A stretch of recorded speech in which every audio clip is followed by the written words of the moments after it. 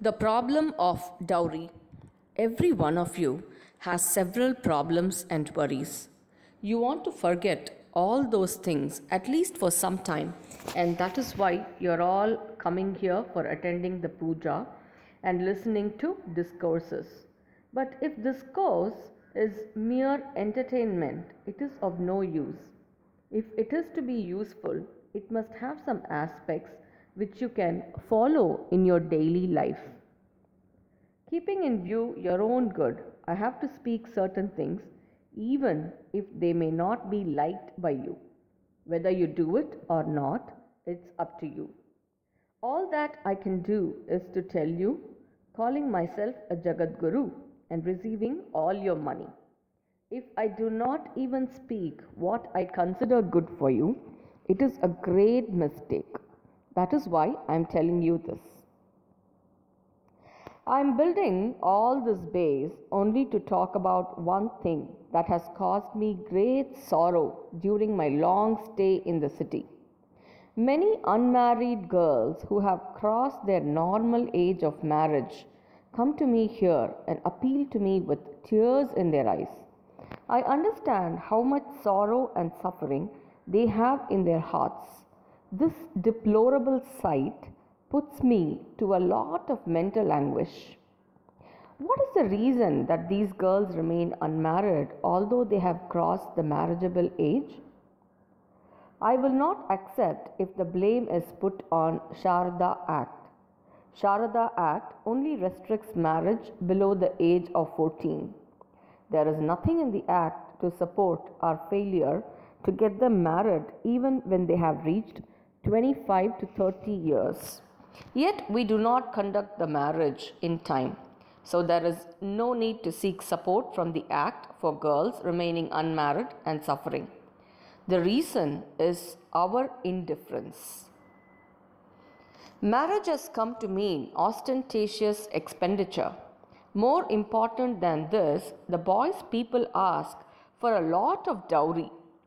Parents of girls find it difficult to lead their day-to-day life and they are unable to save to meet such huge expenditure. Girls remain unmarried only because of the difficulty in finding the money for the marriage.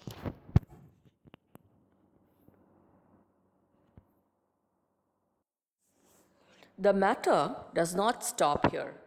This gives rise to conduct which is contrary to the Sri Dharma of our Bharat. The parents educate the girls and send them to jobs and make them earn. In the early stages, there was a sense of shame about this.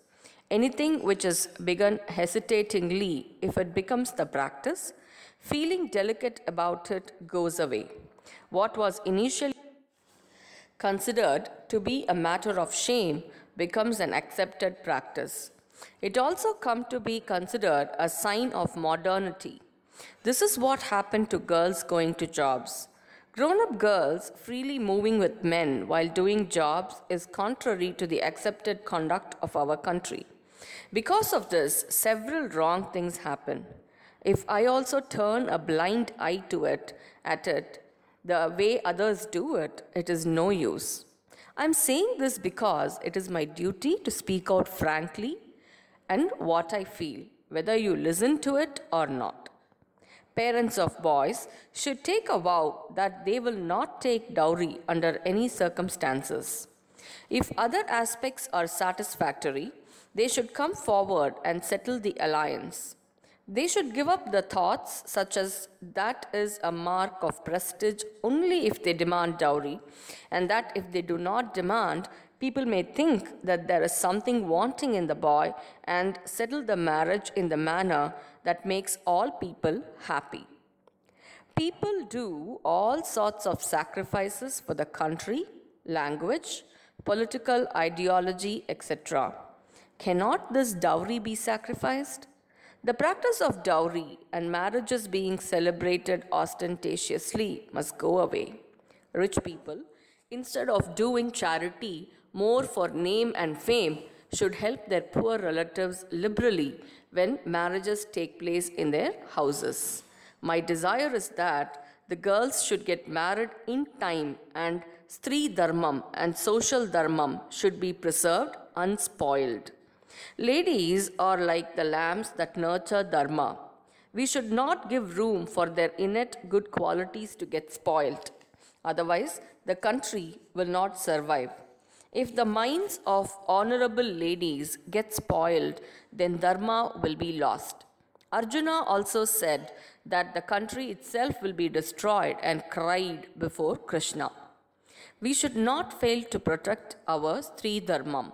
For the prosperity of the society, it is very essential that girls get married in time and become Griha Lakshmis. We must give up the practice of dowry, which is a stumbling block in the way of achieving this. I have no authority to make you do things in this manner. What I am capable of is that I can use the weapon which I have. Nowadays, many people print marriage invitations, marriage settled with the blessings of the Acharya. In future, those who give and take dowry should not put in the marriage invitation that the marriage was settled with my blessings. Shri Gurubhyo Namaha.